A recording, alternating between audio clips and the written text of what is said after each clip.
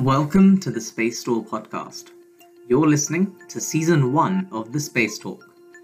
Every week on the Space Talk, we are joined by space experts and enthusiasts from across the globe to have fascinating conversations about all things space. This is a recording of our live show of season 1, episode 3, Exploring Inner Space, with James Bond stunt double and professional cave diver, skydiver, climber, and lots more, Andy Torbett. We discuss how the underwater world, filled with so much still left to explore, is as unknown as outer space. How inner space is the closest thing to going to another planet as one can get. And the wonders Andy has discovered in an environment completely hostile to human life. This Space Talk is also available to watch in wonderful Technicolor, along with all of seasons 1, 2, and 3 on the Space Store YouTube channel, youtube.com/Space Store Live. How are you, Andy? I'm all good. Yeah, I'm all good. The sun has been shining today, so it's all good. Things are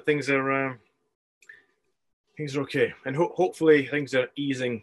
The worst part of the whole lockdown's behind us, and we can, albeit probably very slowly, very cautiously, start walking towards something a bit more, something a bit better.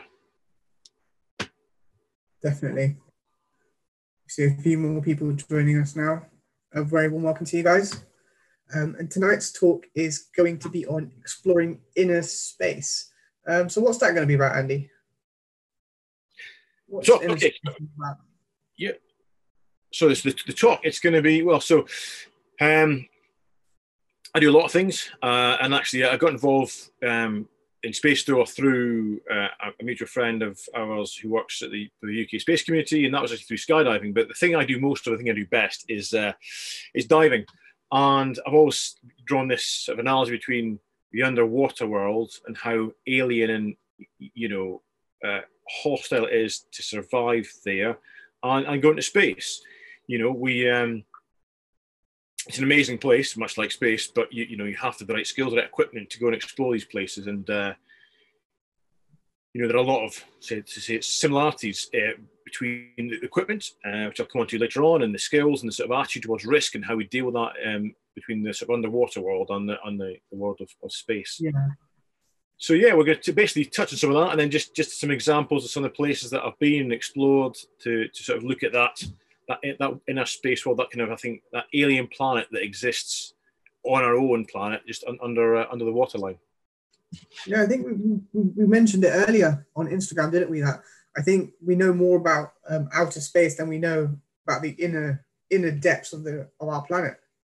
Yeah, so this cliche that we've surveyed more of the surface of the moon than we have of the floor of the ocean. You see, being true, because the moon's not that big, and the Earth's ocean is vast, and it covers like over 70% of the Earth is actually water.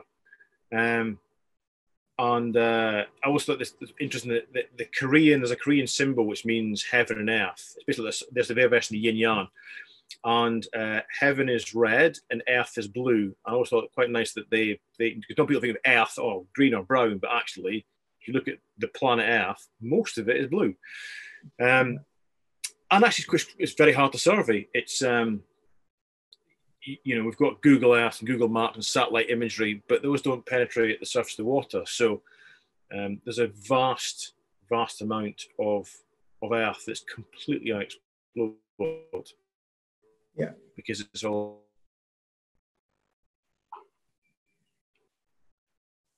Yeah, I mean, growing up watching David Attenborough's videos and documentaries, it was all you learned so much about deep space, but when you think about and put it into perspective, it's not actually that deep they go.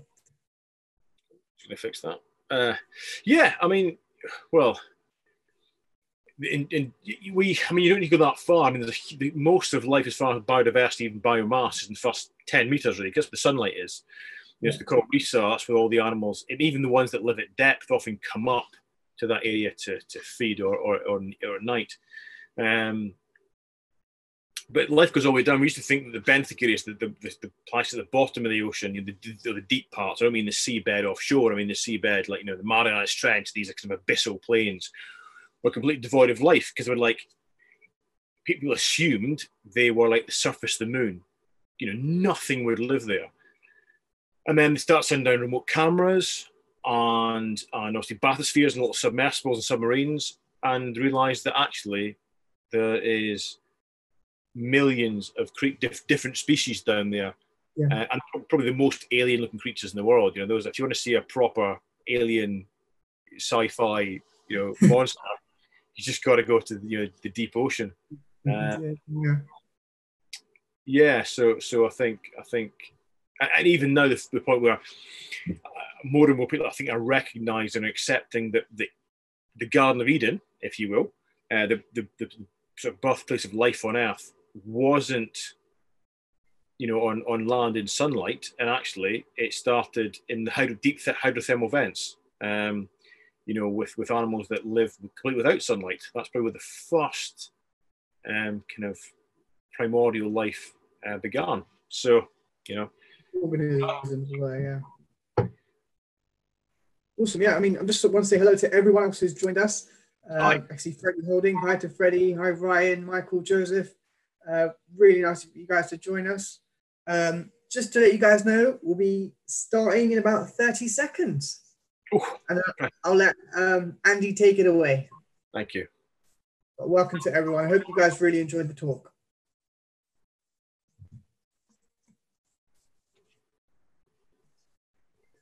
So I'll be here if you need anything throughout, and then around 6 o'clock, we'll start a Q&A session. We'll see how it goes, and then to everyone watching, feel free to throw in your questions throughout, and then we'll see if we can try and fit them in, but definitely we'll take a look at them at the end. Awesome. Okay, we'll begin. I often ramble on and go off in tangents, so 6 o'clock might be a bit ambitious, but we'll see how we get on. What is now? Well, 6-ish. Anyway, we're in lockdown. You probably know where else to be. Although I have kids to put to bed at 7 o'clock, so I do have a hard stop at some point. So yeah. If you've just joined us and you missed the sort of chat I was just having, my name is Andy Torbett. I do a lot of stuff, but one of the things I do, the thing I do most often, is I'm a diver and an underwater explorer, which sounds very grand, but I'll come on to how pretty much anybody can be an underwater explorer towards the end. And often I draw these analogies between space and being underwater, and that'll be a thread I'll be revisiting throughout the talk. But first of all, I just want to bring you back in time a little bit to when diving first began, because just like, the birth of kind of split space exploration was within, living memory, really. Only a few generations ago, we really started to explore underwater, and admittedly, there's been people going under the sea for roughly, thousands, tens of thousands of years, and people back into medieval times and Leonardo da Vinci had all these sort of setups where they were trying to create sort of diving suits, but really the first proper diving suit was back in the Victorian times, kind of like mid to late 19th century, with these sort of big brass helmets, brass boots, brass kind of plates that to weigh you down, you walked along the seabed. But actually, this shot is from 1935, and it's really the first proper cave diving exploration. So cave diving was basically invented in Britain and by a team of people. And the first two divers were these two, Graham Balcom and Margaret Powell. So the first two ever cave divers in the world was a one man and one woman, and they were diving at a place called Wookey Hole in Somerset, right here in the UK. And I had a chance to go and basically reenact that with the original kit a couple of years ago.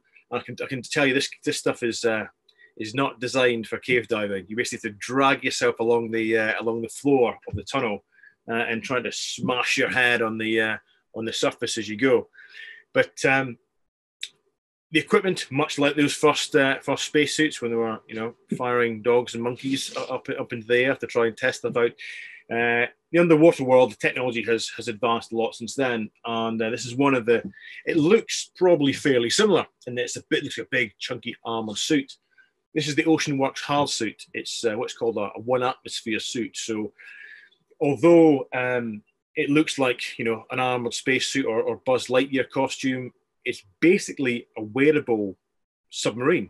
So you can move your arms and your legs, and you've got a big sort of propeller pack that can thrust you around underwater. but you're held at one atmosphere the whole time.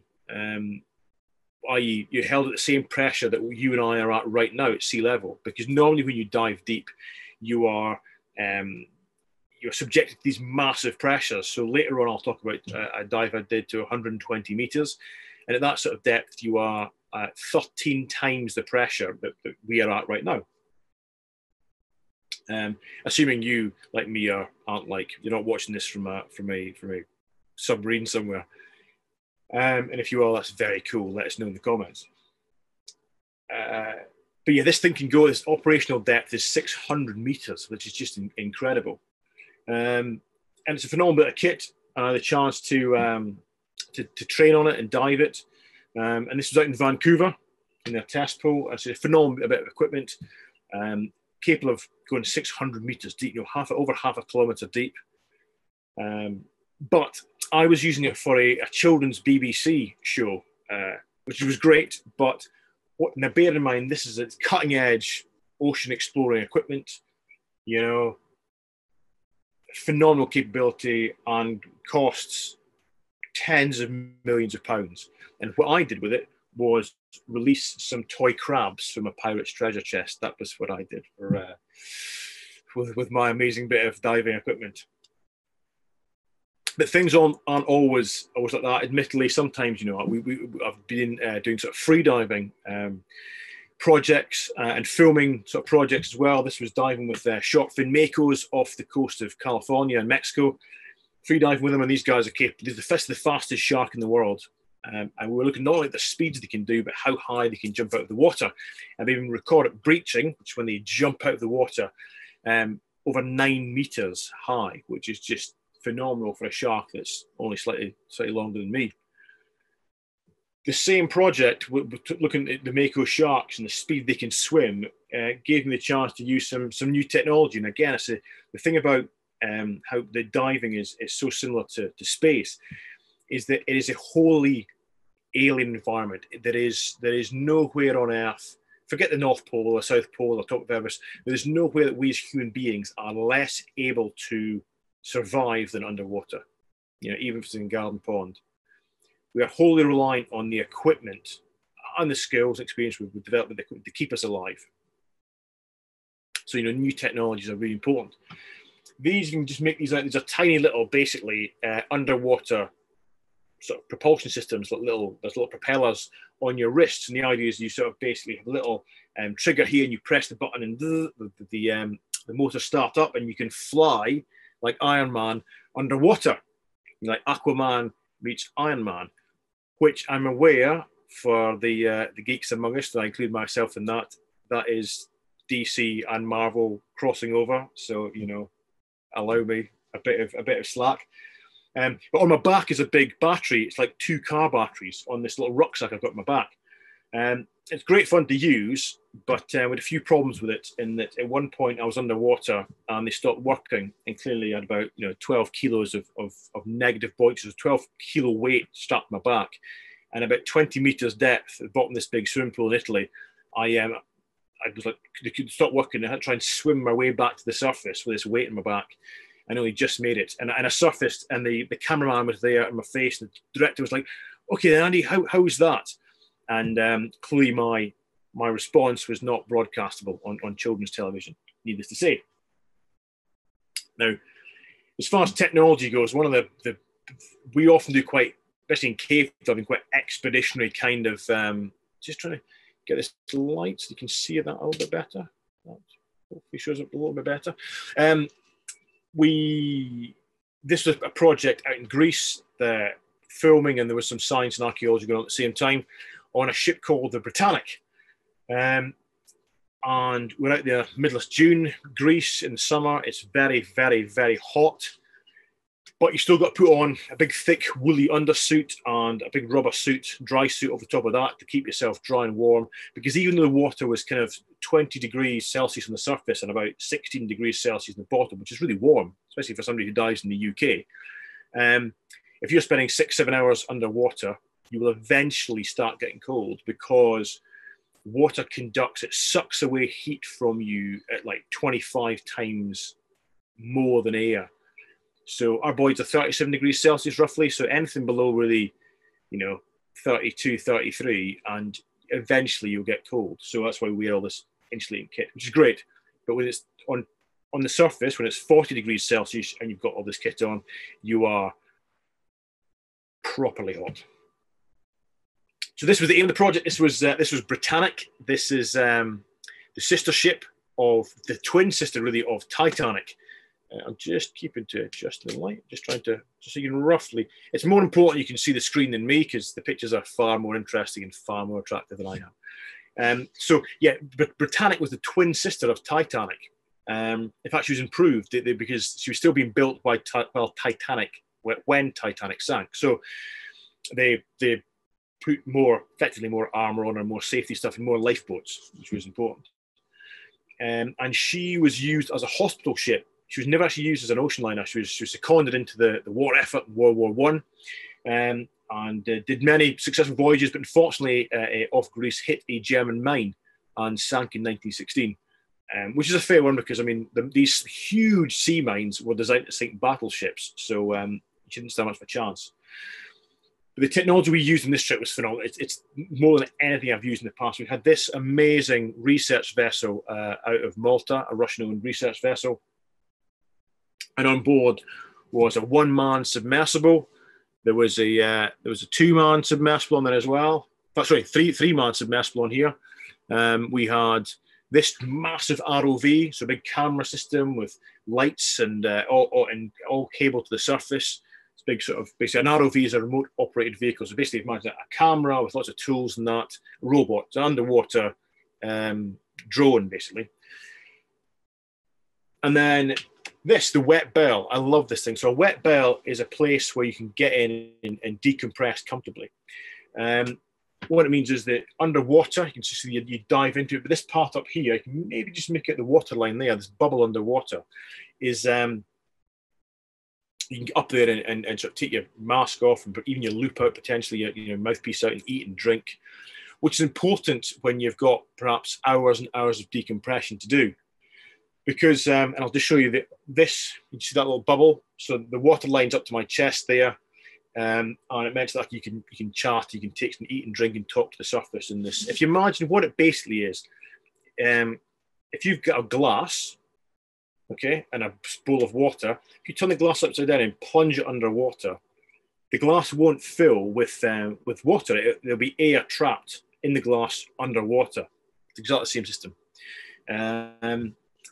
It's important because if we did an hour at 120 meters, and that's how deep this wreck is, it would take around about 6 hours to come slowly back to the surface. You have to do that to decompress, otherwise the bubbles that you've absorbed at depth fizzes up in exactly the same way as would happen if you shake a Coca-Cola bottle up and then take the top off very quickly. That's what happens to your body.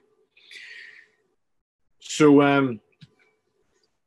we didn't have a huge amount of luck. We were out for 10 days. We didn't have a huge amount of luck, but on the 10th and final day, we went and dived at all at this point because of the winds and currents. We finally had a chance to get in after sitting all kitted up, ready to go, in all this heavy rubber kit in the heat for hours. You can see I'm pretty red-faced there, which is not the normal colour of a bloke from the Highlands of Scotland. We're finally able to jump in. So here we go. Let's go.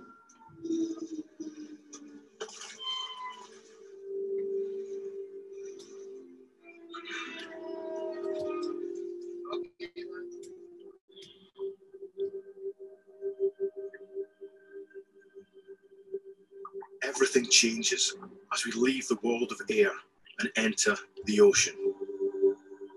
Deep sea diving is the closest thing on Earth to exploring outer space.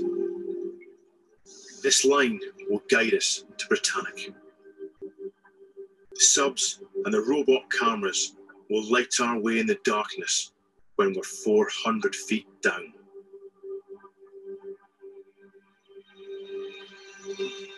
And then, out of the gloom, she appears.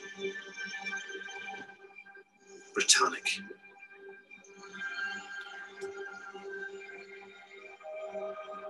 So there we go. That's this little clip from the BBC series that we did. That was me voicing over, by the way, on tape, not me chatting to you as it was. But that's what Britannia looks like today. Actually, incredibly well preserved and really intact. This is where the mine struck, just there on the port side. But yeah, you explore this thing, and again, it's enormous. It's 900 feet long, this thing, by the way, and it's 100 feet from the ocean floor to the top bar here. So this is huge, huge shipwreck. But you dive in it again, you really do feel like this kind of an ocean explorer. And one of the problems, you can just see these two little divers here in the submarine. One of the problems you have, both in caves and very deep wrecks, because they are so deep, is that it's dark down there. You know, it is, and in a cave it is absolute zero light. It's properly black, just like space. So you have to take your illumination in with you.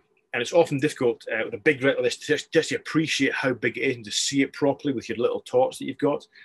But luckily, we had these movable floodlights in the form of the submarines that would come along and just light up these massive stretches of the wreck for us, which made filming and exploration so much better. But again, as you sort of hung this little diver down here, but then the big sub there, it looked to me as a diver much more like how I imagine an astronaut on a spacewalk would look at, you know, a spaceship in the darkness. This huge thing with the arms and sort of, it's all a bit like a flying saucer dome and the bright lights. So yeah, this was pretty incredible.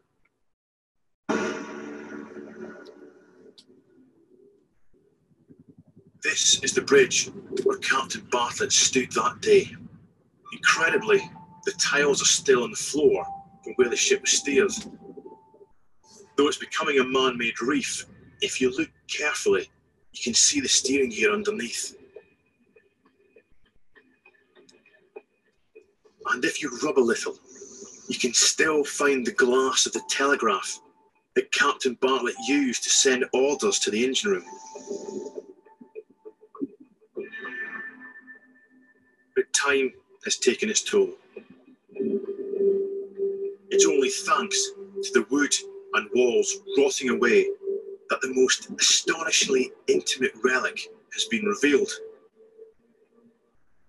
Captain Bartlett's bathtub. He was the last man to sit in it, and the plug is still in. There you go. 13 times atmospheric pressure, and that's what does your brain. You appreciate bathtubs more and more. But it is, the level of preservation is incredible. And this shipwreck, like many others, you know, we may see as kind of rubbish that we've dropped in the ocean, but in the case of a lot of these places, they've actually become artificial reefs, become kind of oasis for wildlife. You know, life finds a way to kind of make the best of these things. And I should say one thing, it came time to leave, and I thought, great, so I'm going to go back to the wet bell, and there I've got my iPod. I've got loads of Sherlock Holmes audiobooks on my iPod, and I've got 6 hours of decompression to do, but that's been nice and comfortable. Listen to my iPod, you know, come out, eat and drink. It'd be nice. We got back there, and there'd be a problem with the wet bell. The current had picked up savagely on the surface, and it become all tangled up. The wires become tangled up. And what's even worse is my iPod, the battery had fried in it, just because it was really old.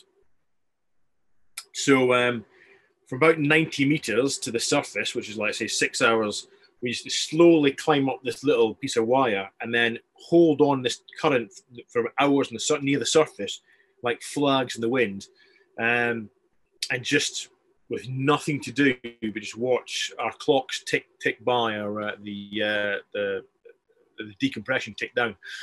And I got back to the surface, and because we're filming for the BBC, the first thing that happens obviously is, you know, the camera gets stuck in your face. Top tip, if you ever become a TV presenter and a diver, is that diving's not the most kind of, especially post-dive, the coolest thing. You know, your mask has been on for 6-7 hours, so you get a big mask thing. Your lips a bit swollen from the salt water and holding your regulator in the whole time. And what also happens is you're full of snot. So you pull your mask off and you pull your hood off and you're just like, bah. So quick top tip is to, when they come and stick the camera in your face, is you duck down, pull your mask off, pull your hood up, and give your nose a really good wipe. And then look at camera. And the director said, all right, so Andy, how was it? And I gave him this line, and it was the perfect summation of the whole series about Britannic, the disaster, the people, and it was delivered like no line I've delivered in my life. And he was like, "Oh God, that was really good." Clearly surprised because normally I was terrible, but anyway, that was really good.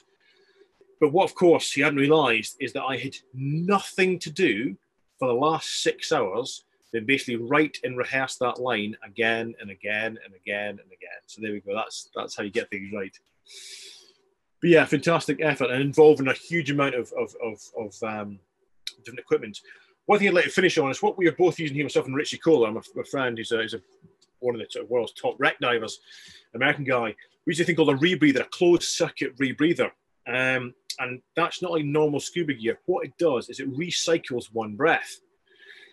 And as well as that, we're not breathing air. We're breathing this thing called trimix, which is a mixture of helium, nitrogen, and oxygen, which keeps alive at depth. If you breathe that mix on the surface, it would kill you. Just like if you breathed air at 120 meters, that would kill you. What's interesting is rebreathers. It's the exact same thing that astronauts use in EVAs in spacewalks. Back-mounted rebreathers, just a slightly different system, but exactly the same technology that's used. So going to a bit more moonscape now potentially. This is Store Glacier in Greenland, and I was there again on a science expedition and a filming project at the BBC and Discovery US, and a lot of glaciologists from the UK, from Canada, and the US, looking at global warming and also the process of the birth and death of an iceberg. So it's from its conception up at the head of the glacier all the way down to the calving front, where an iceberg is born. It calves off and is born, and then floats out to sea and eventually dies. And one of the underwater elements we had, I was there kind of as a presenter, but also as the mountaineer and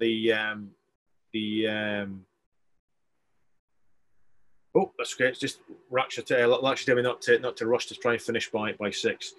Don't worry, my friend. I'm on about halfway through. I'm joking. There's some amazing environments in these places that no one has been before. Genuine exploration. These are blue lakes. So these are glacial lakes that form in depressions in the glacier. And this one had never been dived, unsurprisingly. A lake on a glacier in the middle of Greenland has never been dived. And we wanted to dive it for a few reasons. You can just see this tiny little, that's me jumping off into the crystal clear waters. If I just do that, you might be able to see it a bit better. There we go, beautiful. And the reason we're doing it is we want to place a sensor on the lake bed that would tell us when the lake emptied, because how they often empty is as the glacier moves, crevasses open up on the lake bed, and this water just pours down this crevasse. It's like a plug hole. All the water goes in this giant plug hole with apparently up to 10 times the power of Niagara Falls. So myself and my friend Doug Allen, who's a cameraman, were to go in there, do a bit of filming, and place this sensor on the bottom. And I should say, I'm going to show a little clip. And what you'll notice is the sensor is tied to a rock. The reason is that the sensor, which was meant to be placed on the bottom, designed by the scientist, floated. So, and all sorts of ideas were thrown around about the sensor being put in a cradle, made of ice screws, or filled with resin and blah, blah, blah. I think it was Doug that said, why don't we just tie it to a rock? So the helicopter, because it's the only way to get around in this part of the world, the helicopter flew back to base camp, picked up a rock, and flew back. And then we tied the sensor to a rock. So anyway, here we go. He says, there we go.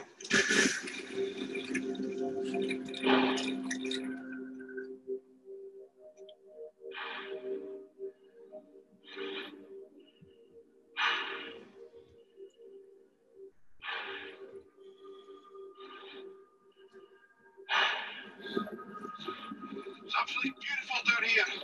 All these shades of white and blue.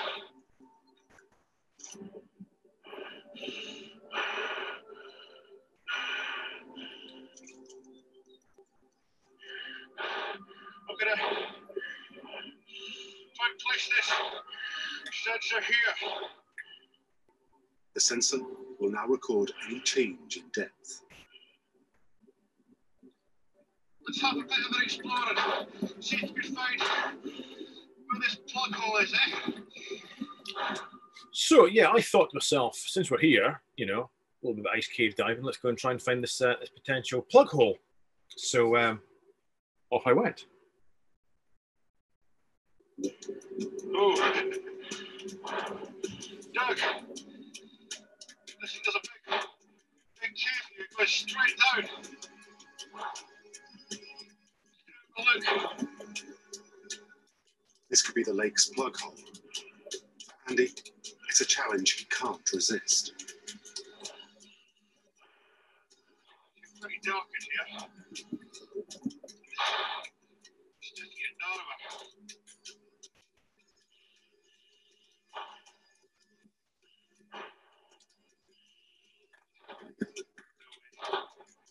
It's getting too tight.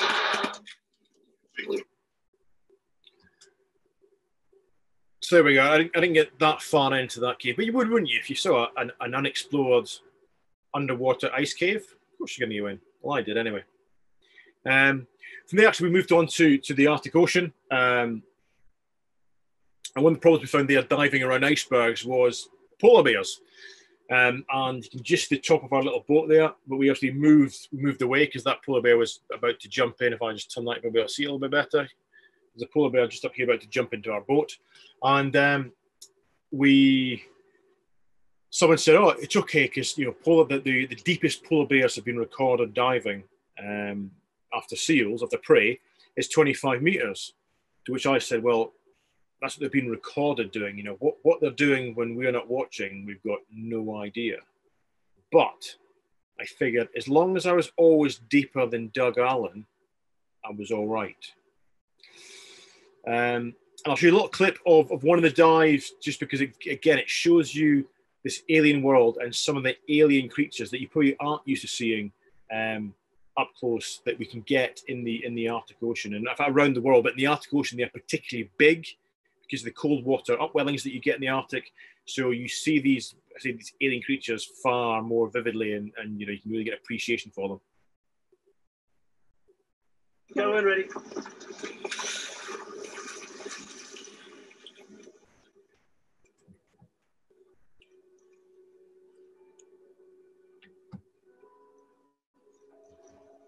This place is stunning.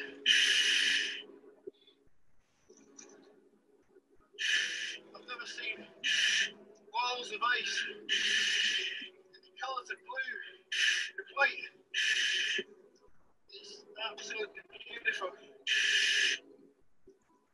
The surface, this ice wall, looks like it's tiny little dimples all across it. It's the whole surface. It looks like a golf ball.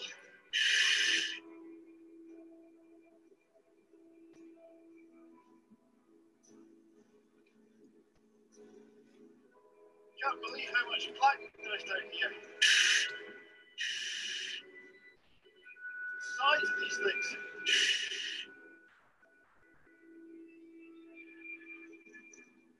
Andy's amazed at how rich the waters are around the berg.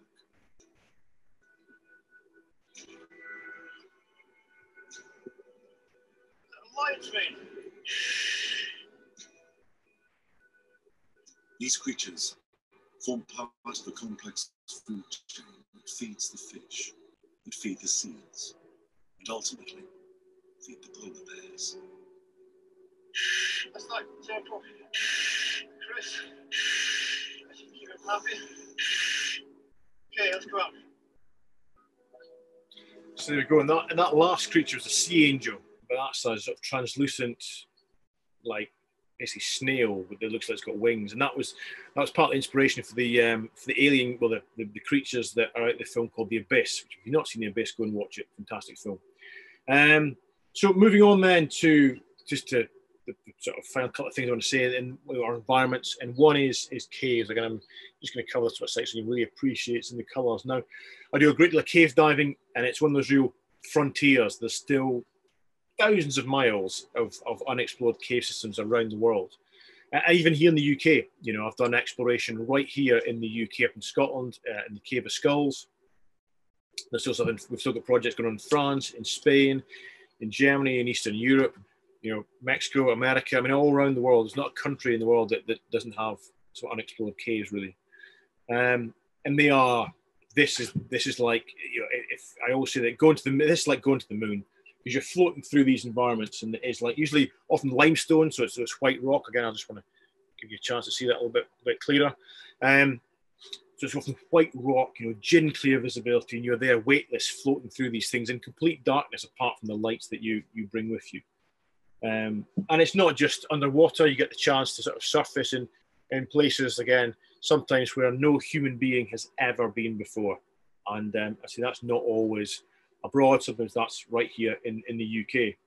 And in fact, we've done Plug for Space. Actually, never thought of this a Plug for Space tour, but yeah, you can go. We did a 360 film, filming in a cave system in France, for VR purposes. And actually, at the Space Store, you can go to the Space Store, you can don a set of VR goggles, and you can effectively come in a virtual cave dive with me and my friends Phil and Rich. So there we go. And I really thought at the time I was just going to talk about the 360 film, and I forgot that actually you can do it at the Space Store. So there you go. Look at that, perfect. Didn't even know it. And here's a little example, say, of the exploration in the UK again. Like, just get a chance to see that a little bit better if you can. That's me squeezing through a very, very small space in a cave called the Cave of Skulls in Appin. And you know, even there, even the UK, and myself, my friends, and other people around the UK have got projects ongoing exploring underwater cave systems in Britain. And it's not just caves, but in a similar vein, we've got some phenomenal mine systems. A lot of the mines, you know, years ago, like this one in Finland, were abandoned, and the lower parts were then flooded with the groundwater. So you can go to these, again, these are these completely weird alien places, and really see what it would be like to visit a kind of abandoned alien city, you know. And I think a great example of that is one out in Finland in Iamo. I'm going to keep covering the light just to try and get you be able to see this a little bit better. Is in a place called Hell's Gate. I'm going to show you this clip from a film that myself and some friends from the UK and Finland filmed a couple of years ago called Dive Odyssey 2018. It's a beautiful little kind of abstract film, only 10 minutes long. Go on Vimeo and look for Dive Odyssey 2018. And, you know, it looks like a high budget sci-fi film. And actually it was filmed by a lot of friends in a flooded mine in Finland on an absolute shoestring.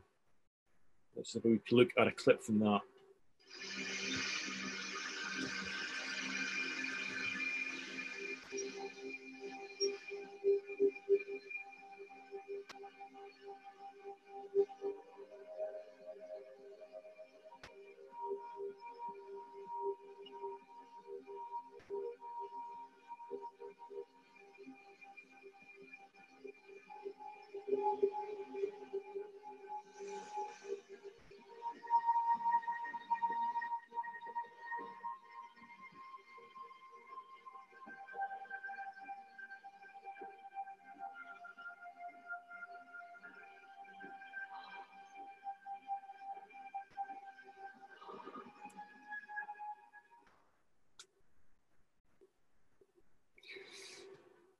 And again, that you can do exploration or at least rediscovering these places. I've been in mines, even here in the UK, that have been abandoned and no one's been in for like 80 years. And you go down to the depths of these flooded chambers where men used to work and walk. And you'll find tools, boots, teacups. I've even found graffiti on the wall from 1938, the last day the mine was open. So you can find some. So underwater exploration isn't necessarily just about, about wildlife and about geology and science. Sometimes about history, archaeology, with some of the shipwrecks, and even on land, with them not in the sea, there's still history, tantalizing real history to find. And the final thing I want to say is about a snorkel. Just turn that, give you a chance to look at that one. We'll go into the next one. So, do you see that? That's me snorkeling under a waterfall in Wales. But the point I want to make here is this. as I said at the start, the ocean, the seas, the lakes, the rivers, the amount of underwater world there is on this planet is immense. It's more than 7/10 of the total coverage of the planet Earth. And actually, taking the UK for example, depending on how you measure it, there's all kind of debatable, but roughly there's 25,000 miles of coastline in Britain. And we're a relatively small country. There are roughly 10,000 miles of rivers and between 8 and 10,000 lakes and lochs and llynns. And that's not including all the underground caves and underground mines that are flooded, and ponds and mountain pools and all that sort of stuff. And only an absolutely tiny fraction of that has ever been explored by a human being, by the Mark I human eyeball. And the vast majority of all that is only a metre or two deep. So actually, to be a genuine underwater explorer, to be a genuine explorer and go somewhere and see something that no one has ever seen before, actually, you can do it right here in the UK with nothing more complicated than a plastic tube and a snorkel. So, you know, people say, oh, so you're an explorer. And I say, no, I'm an underwater explorer. Because actually, to be an underwater explorer is pretty easy because there's so much left to explore.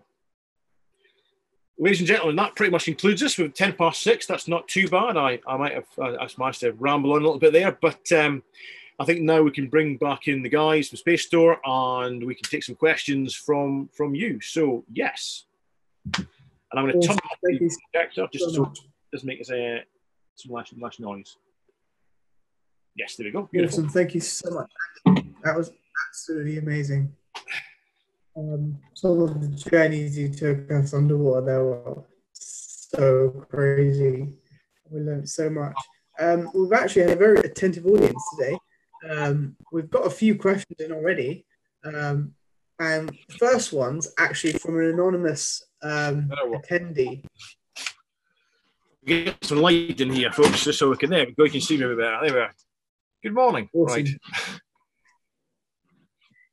So an anonymous attendee asks, these are absolutely incredible and I'm truly in awe. Being an explorer and seeing the beauty of nature that not everyone gets to see every day. And the effects of climate change in any of the locations you've been exploring at. So you slightly broke up there. Did you say have I seen evidence of climate change?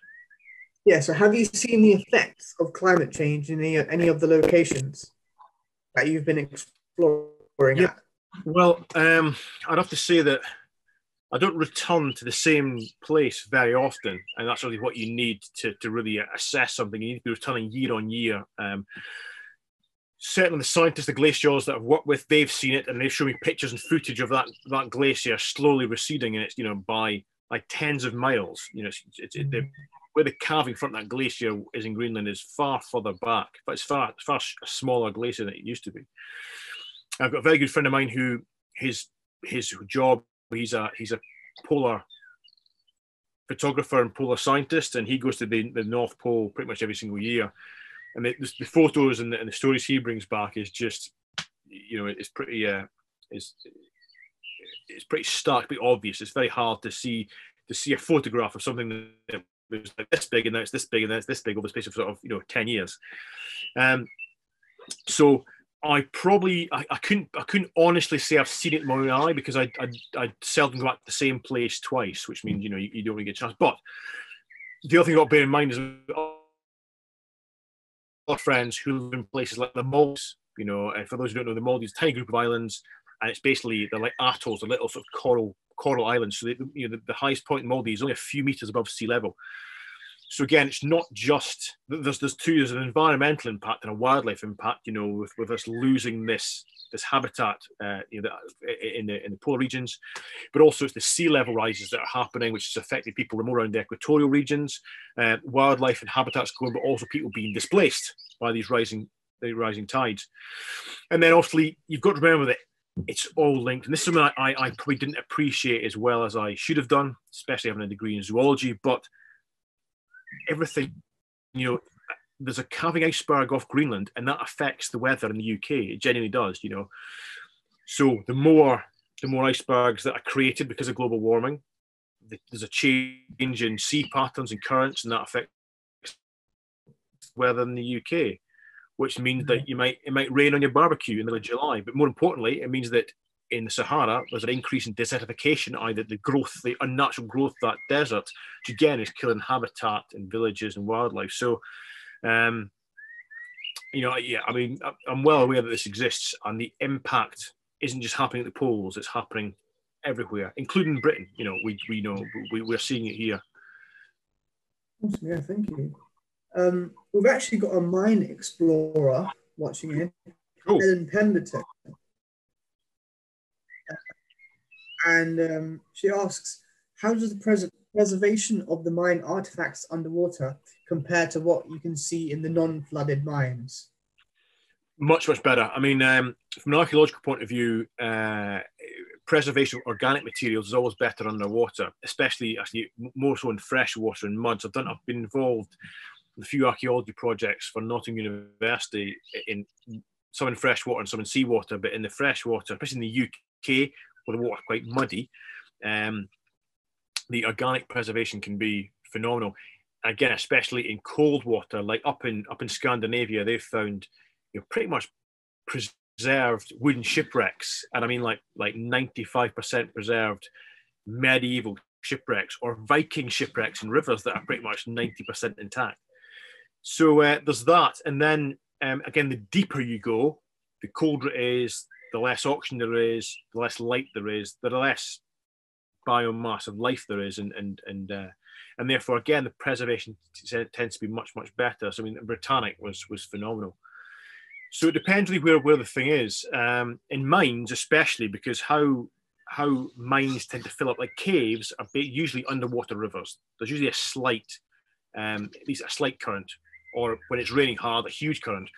But a mine, it's the water table. So people dig down, they dig below the water table, the mine floods, they pump it out, and then once they finish, they turn the pumps off. What happens is very, very, very slowly, the water just trickles back in. And it doesn't disturb anything, it doesn't smash anything up. And there's not really any wildlife down in a mine either. There's no really any organisms. So yeah, we found pickaxes and pickaxe handles. I found old leather boots, tin cups. So there's graffiti on the wall in that mine in Wales. It was just written in charcoal, really, but it was still there because again, there's no water movement to kind of wash it off. So certainly the underwater archaeology has a huge part to play in kind of showing us things that would never crop up with terrestrial archaeology. Yeah, I mean, as you said, like when you go, you rarely visit the same place again, and I think that's the same for most underwater explorers. Once they've been to one place, they don't go back to it again, and it kind of strengthens that preservation of whatever's left there is left there forever. Yeah, I mean the caves pretty less so, because in order to get to the end of a cave, you've got to continue. You go in, you explore so far, you come back out, then next year you go in a bit further and come back out. But I mean, caves are very robust environments. There's not much we can do to damage a cave. I mean, it's a naturally made rock structure. You've got to be very careful if it's been once upon a time a dry cave, because in dry caves you can get things like stalactites and stalagmites and straws, these amazing, fragile, beautiful geological formations. If the cave has, like Mexico or Bahamas are really good examples, lots of caves there that were once dry. So you've got stalactites and stalagmites, and but then sea level rise, which is a natural process. It's just now has flooded the cave. So as you dive through, you've got to be very careful not to damage the rock structures. But certainly caves in Europe, like caves in the UK, caves in France, for example, these are just big, robust limestone tubes, basically. So, heavy inverted commas. I mean, you don't get that many cave divers, but heavy cave diving traffic doesn't really, hasn't shown any problems. Yeah, I mean, speaking of caves, Ryan Atkin, welcome Ryan. He asks, where was your favorite cave that you dived in, and which was the most challenging? Favourite's a hard one because they're different. You get some huge caverns, massive drive bust down, and the other ones are super, super tight, but still like really interesting because you've got crawling through them. And the Cave of Skulls up in Scotland's got a special place in my heart because I did that about 10 years ago, and that was my 11 years ago now. But that's my first proper kind of little exploration project. I wrote some articles on it. I made a little film for the BBC, and it kind of kickstarted a lot of what I'm doing now. But the most challenging ones were probably easier, and that wasn't actually a cave, but it was still cave diving. It was that mine in Finland because, and the problem there was not that we're diving deep, which we're diving sort of 90 meters deep, which is fairly deep. You know, you're on mixed gases again, rebreathers. The fact we're inside the mine's about sort of 500 meters inside, which again isn't that far in compared to what I've done, but it was so cold. So the water inside the mine was 2 degrees Celsius. And then you come out of the mine, and to decompress, you're in a lake, a freshwater lake, and you get this reverse thermocline. So the shallower water is actually colder. It's basically 0 degrees. So you're smashing the ice to get in. You dive in, you go into the mine, you do a long dive. You've then got maybe 2 hours of decompression to do hanging in this 0 degree water. And at the end of that dive, you've got to take one of your cylinders off and smash the ice to get back out because it's frozen up over top of you. And to combat, I mean, you're still hypothermic when you get out, but to combat that, you've got like 4 pairs of gloves, 2 hoods, 3 undersuits, you got this bulky kit on, you can't really move in. It just makes it hard work. So that was probably the most challenging dive I did. But very satisfying because of, well, 2 things. One, because the underwater landscape is just, it's like being in a science fiction. It's like being in like an Aliens film and Prometheus. Everyone thought it was like being in Prometheus. But also the guys, because in those sort of environments, there's no capability for complacency. You've got to bring your A game. And we're diving with some of the best cave divers in the UK and Finland. So some of the best cave divers in the world. So that made it pretty special. That's fascinating. Kind of leads us on perfectly to Freddie Holding's question. Hi, Freddie. Actually asked, how did you train with all the amazing equipment? Slowly and thoroughly. So these sort of things aren't. It's pretty binary, Cave. Like I do climbing and skydiving, and things can go wrong climbing and skydiving, and you can graze your knee, twist your ankle, break your leg, break your back, be in a coma, die. There's a kind of graduation of increasingly severe outcomes. Whereas in cave diving, no one really gets injured cave diving. It's pretty binary. You either come out okay or you don't come out at all. So there's no room for kind of rolling dice, gambling, or being complacent. So you learn to use the equipment properly and well before you start cave diving. Certainly if you want to have a long career in it. So I started snorkeling as a kid, and then diving when I was a kid, and then I was a diver in the army as well, and then moved on to rebreathers. And I've done thousands of hours on various rebreathers, both cave diving and doing very deep diving in the sea. So yeah, it takes a long time to build up the experience, and you've got to build it up slowly. There's not really any shortcuts. You can't there's no crash course for this sort of stuff. And it's less about being good when everything's going fine. Yeah, you can. I could take anyone, put them in my kit, take them underwater, as long as nothing went wrong and they didn't panic, bring them back up and be fine. Also, everyone's a good diver when things are going well. Yeah. The trick is to still be a good diver when things are going badly. That's where experience counts, and you need to keep a level head. So, yeah, there's no fast for this. You just gotta, and people say, "Oh, how long does it take?" I don't know how long it takes. How much you've got to do, I don't know. It's different for different people, Yeah, but I've been diving now, formally diving for almost 30 years. I mean, you mentioned rebreathers, and Ryan Atkin asks, do you prefer using rebreathers or open circuit? I'm not a diving expert, so you might need to explain what each of those means to the audience. So yeah, open circuit is scuba diving gear. Scuba gear is what people tend to think of when you think about diving. Basically, you've got a big tank of compressed air, it's called air in your back, and you breathe in, and then you just blow that bubbles in, and once you run out of gas, that's a dive over, hopefully on the surface. A rebreather, as I mentioned, it recycles one breath. So you breathe out through this one tube, and it basically goes into this stuff that looks like cat litter, and that absorbs all the carbon dioxide, and it comes back round, and you breathe it back in again. And you've got a few little bottles that just inject tiny minutes of oxygen back into it, just to replace the oxygen your body metabolizes, but it's like tiny amounts.